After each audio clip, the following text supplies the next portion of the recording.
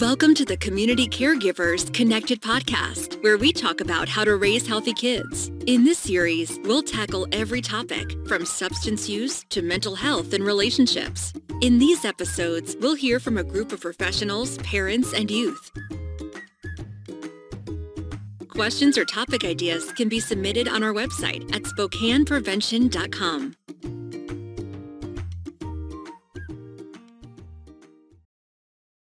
You're listening to the Community Caregivers Connected podcast. We're the Spokane County Prevention Team, sitting down with parents, professionals, youth, and others in Spokane to talk about how we can raise healthy kids and empower our community.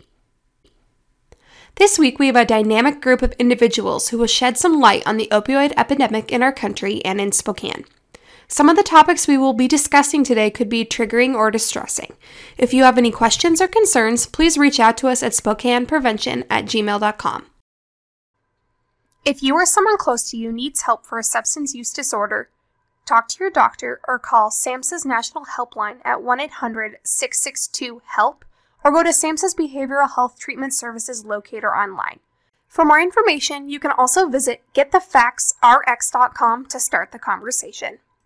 You too can make a difference in preventing opioid misuse. This week, I had the pleasure of talking to Brittany Campbell about her own experience with opioids and her experience as a parent. Welcome back to the Community Caregivers Connected podcast. This is Kirsten Fuchs, and I'm here with Brittany Campbell. Brittany, do you want to tell us a little bit about yourself?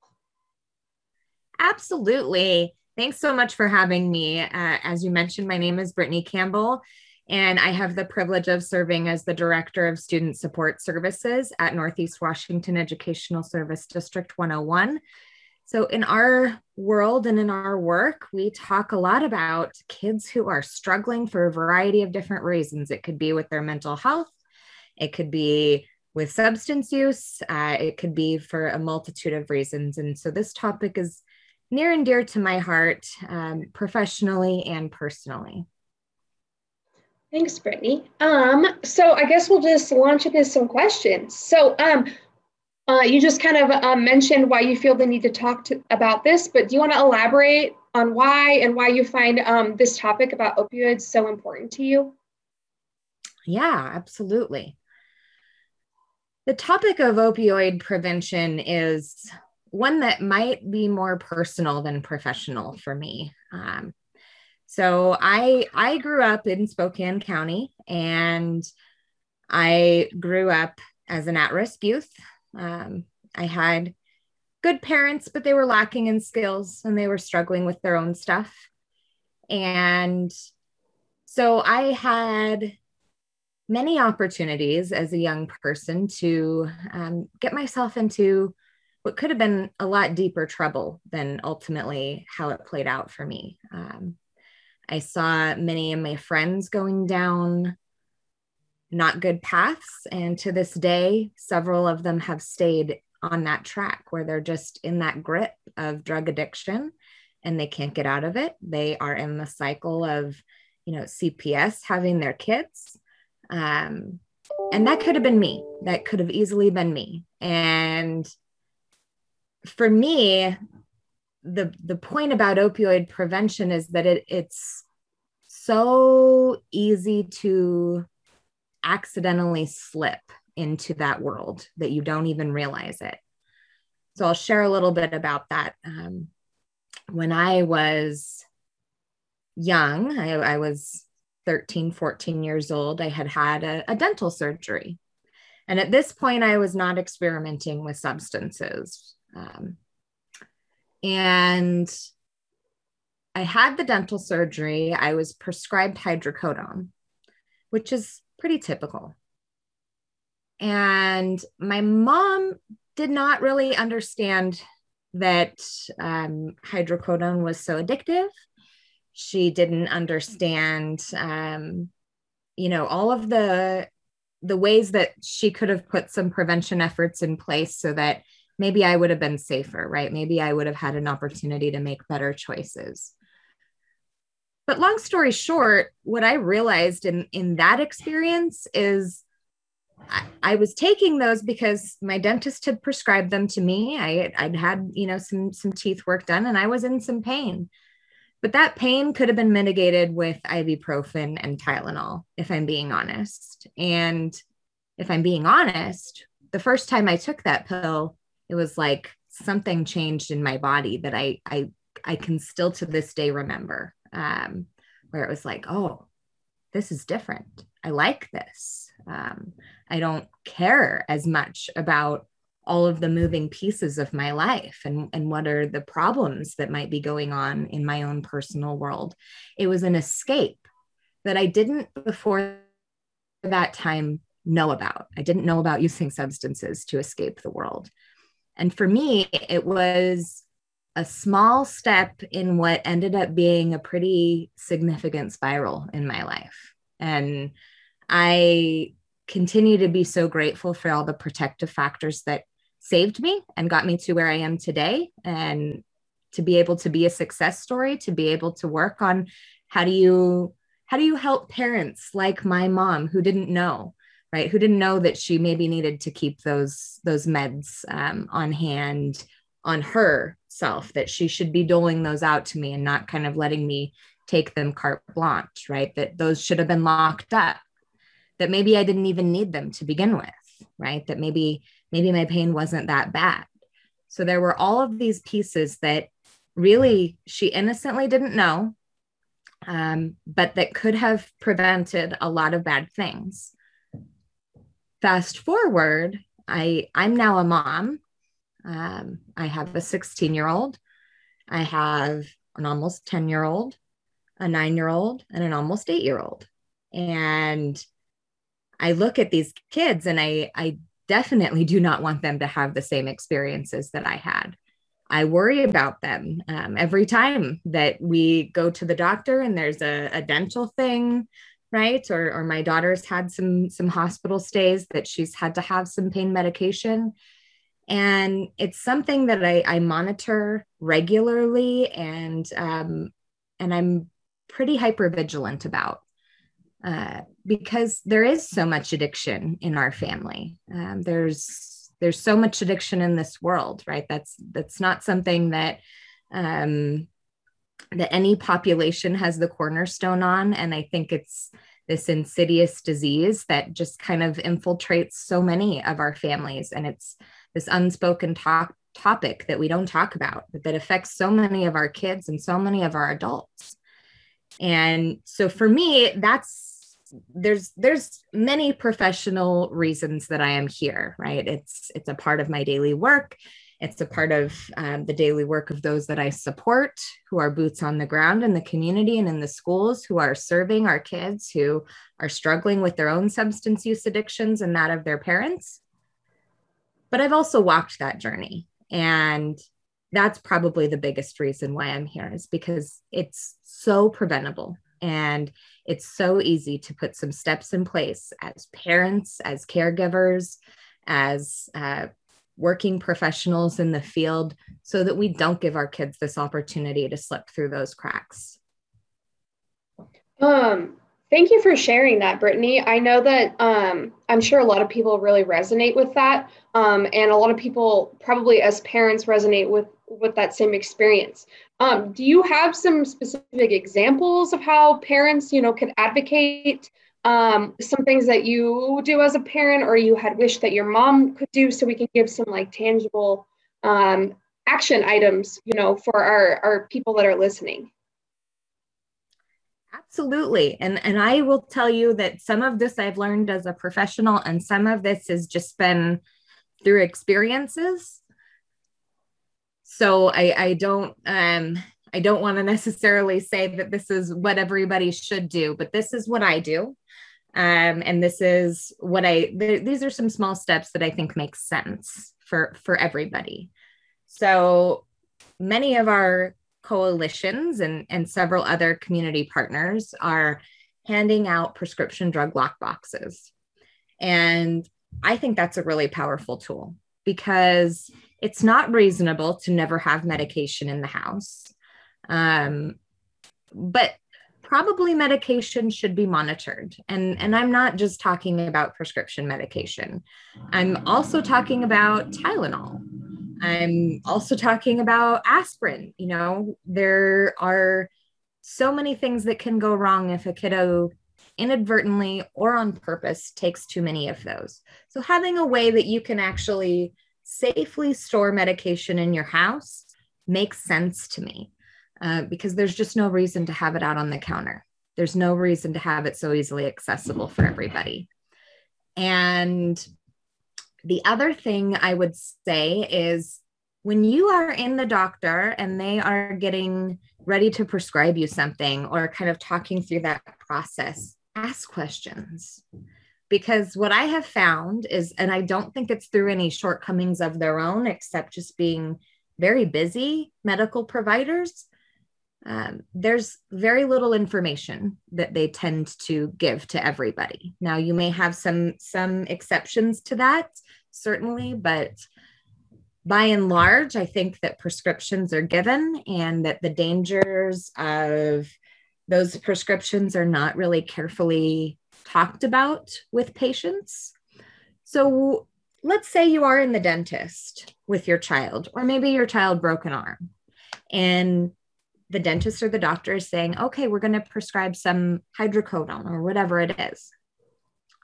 Start asking some questions around, do you think that that medication is absolutely necessary for my child? Or is that something that we should just kind of keep on hand in case the pain gets too great, right? Where should we start with that medication? Should we start with ibuprofen and Tylenol and work our way up? What do I do with my medication if I don't use it? Or if I don't use all of it? Ask the doctor those questions. And we do have areas around town where you can get rid of those medications safely. And so hopefully your provider is in the know about that. If he's not, he or she is not, then I would definitely encourage you to get online and Google, safe prescription drug take back locations. They are all around the Spokane County area and in all of our surrounding counties as well. So that's readily available information that you can access on your own. I would ask the doctor, let's say they gave you a pretty good amount, right? We're looking at maybe 30 hydros. Maybe it's an ongoing pain issue that they're trying to give you some ability to manage. Talk through with the provider how to appropriately taper off that dosage, right? You don't know how addiction is going to hit people. You don't know when addiction is going to hit people. And if your child is taking those meds, have open and honest conversations with them about their experience, right? Because your child could have some negative effects of that. Or maybe they could be feeling like, gosh, this feels pretty good, kind of like I was. And the only way to know what their experience is with that substance is to have that open dialogue with your kiddo. Those are not easy dialogues to have because sometimes we get caught up in our adult brains about what to say. So just start with some really simple ones of, this is a new medication for you. How are you feeling physically? Right? Is there anything that feels different for you physically? Is it working on your pain? Or is it just making you kind of dopey? And how are you feeling mentally? Are you noticing some differences there? And just have your child kind of talk through those experiences with you. That not only makes them more aware of their own experience, but it also makes you aware so that you can kind of monitor that accordingly. So those would be the main things that I would really reiterate to all parents is lock your meds up if you can. Make sure that you're getting rid of unused medications and that you're not just saving them for a rainy day, because ultimately that could be used for not good purposes. And we really want to prevent intentional or unintentional overdoses in all cases. So making sure that those medications are not lingering in your household unused, and that you are asking good questions of doctors and asking good questions of your young people as they are starting to, take those meds if that is prescribed to them. And then I would always, always, always advocate for never encouraging a young person to take a prescription that was not prescribed to them. I know that there, in different households, there's different norms around, social hosting of kids, drinking and things like that. Prescription drugs is something that you really cannot be giving to somebody who it wasn't prescribed for. You don't know how it's going to interact with them. And even as their parent, that's not a road you want to go down. So that would be my advice for parents and caregivers.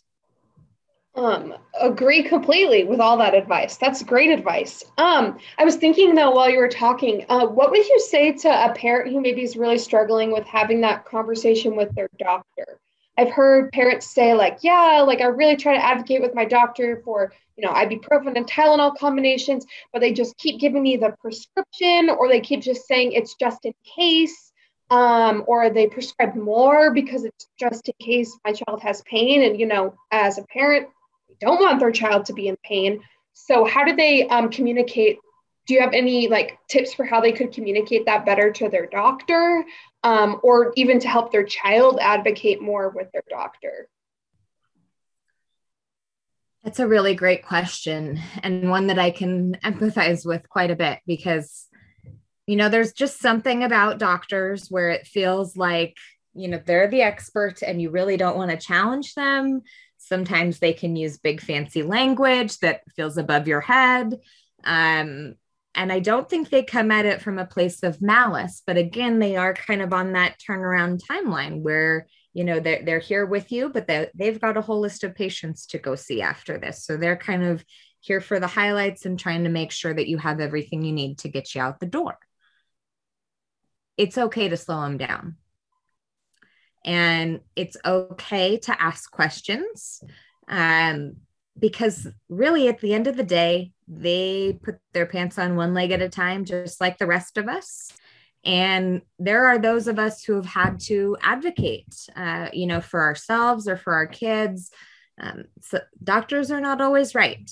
They make really great judgments and they do the best that they can. But you are with your child day in and day out. You are their number one advocate. And sometimes there are things that they don't see because they're kind of looking at this big picture. They're failing to really recognize the individual person right in front of them. So sharing some things with them, like, did you know that we have addiction in our family? Would you necessarily prescribe that same amount knowing that, right? If there are people in the family who are even struggling with opioid addiction, if you're comfortable, share that and say, I'm worried about this. So can you help me understand why it's necessary? And at the end of the day, just because you get the prescription doesn't mean you have to fill it. And so maybe the doctor gives you a prescription for this. This happened to me this last year where I had a kidney infection, probably could have used some pain medication, but it's a little bit of a triggering thing for me at this point, and I sure try to avoid it at all costs. So I had a prescription. I did not fill it. I knew that if I needed it, it was there, but I was not going to go and actively seek that medication, nor was I willing to pay the copay for that medication that I did not have intentions of taking. Right. So those are some of my strategies is, you don't have to be rude to ask questions and get the doctor to help you understand what they're trying to achieve. You can give the doctor context and information about your own trepidations, and that's good information for them to have because they are only seeing you as the patient. They're not seeing you as this whole person that has all of these extenuating circumstances in their life.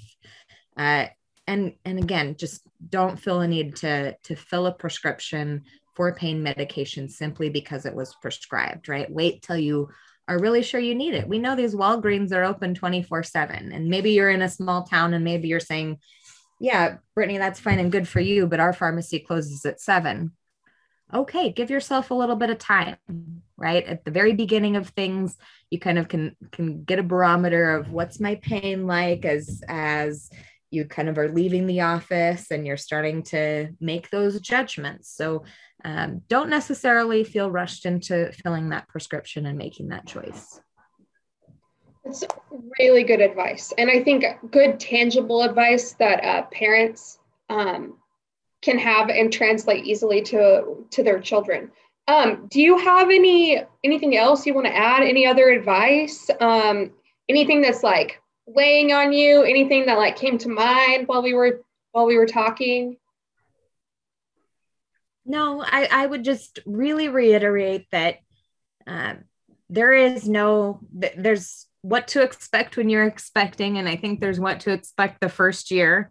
There's newborns for dummies. I know, because one of my family members got it for me at one point, my firstborn. But there's really not a whole lot of good roadmaps as to how to do this parenting thing. And sometimes I think we get so freaked out that we're going to do it wrong that we don't do anything. And so the best thing I think you can do as a parent or a guardian is listen to your kids, ask good questions, and be their advocate in the medical community. I like that.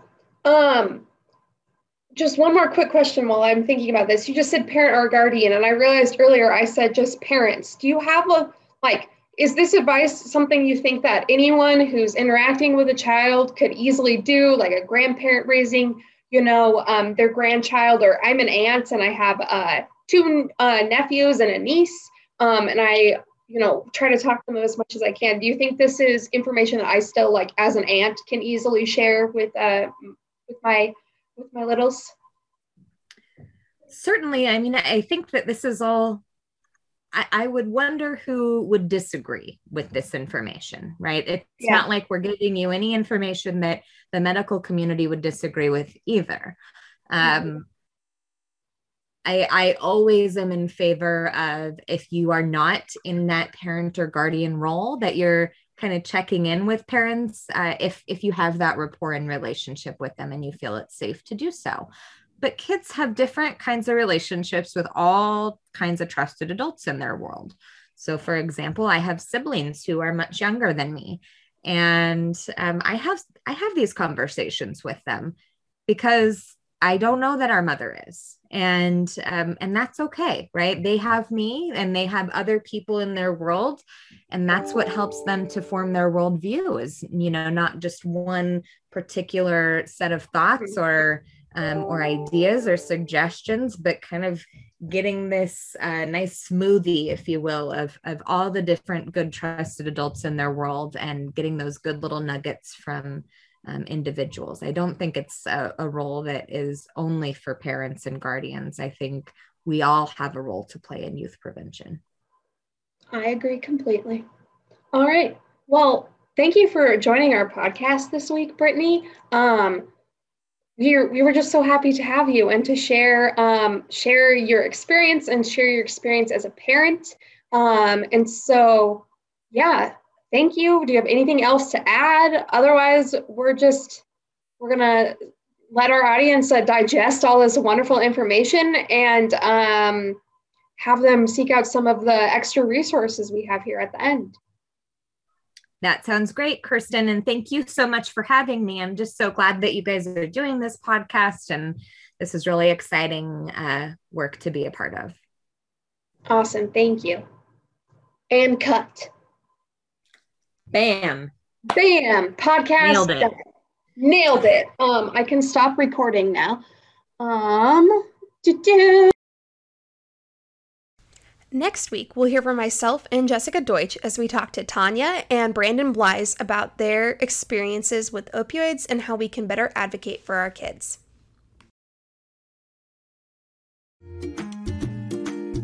The Community Caregivers Connected podcast is made possible with funding through the Washington State Healthcare Authority, drug-free community grant funds from the CDC, and new ESD 101. Questions or topic ideas can be submitted on our website at SpokanePrevention.com.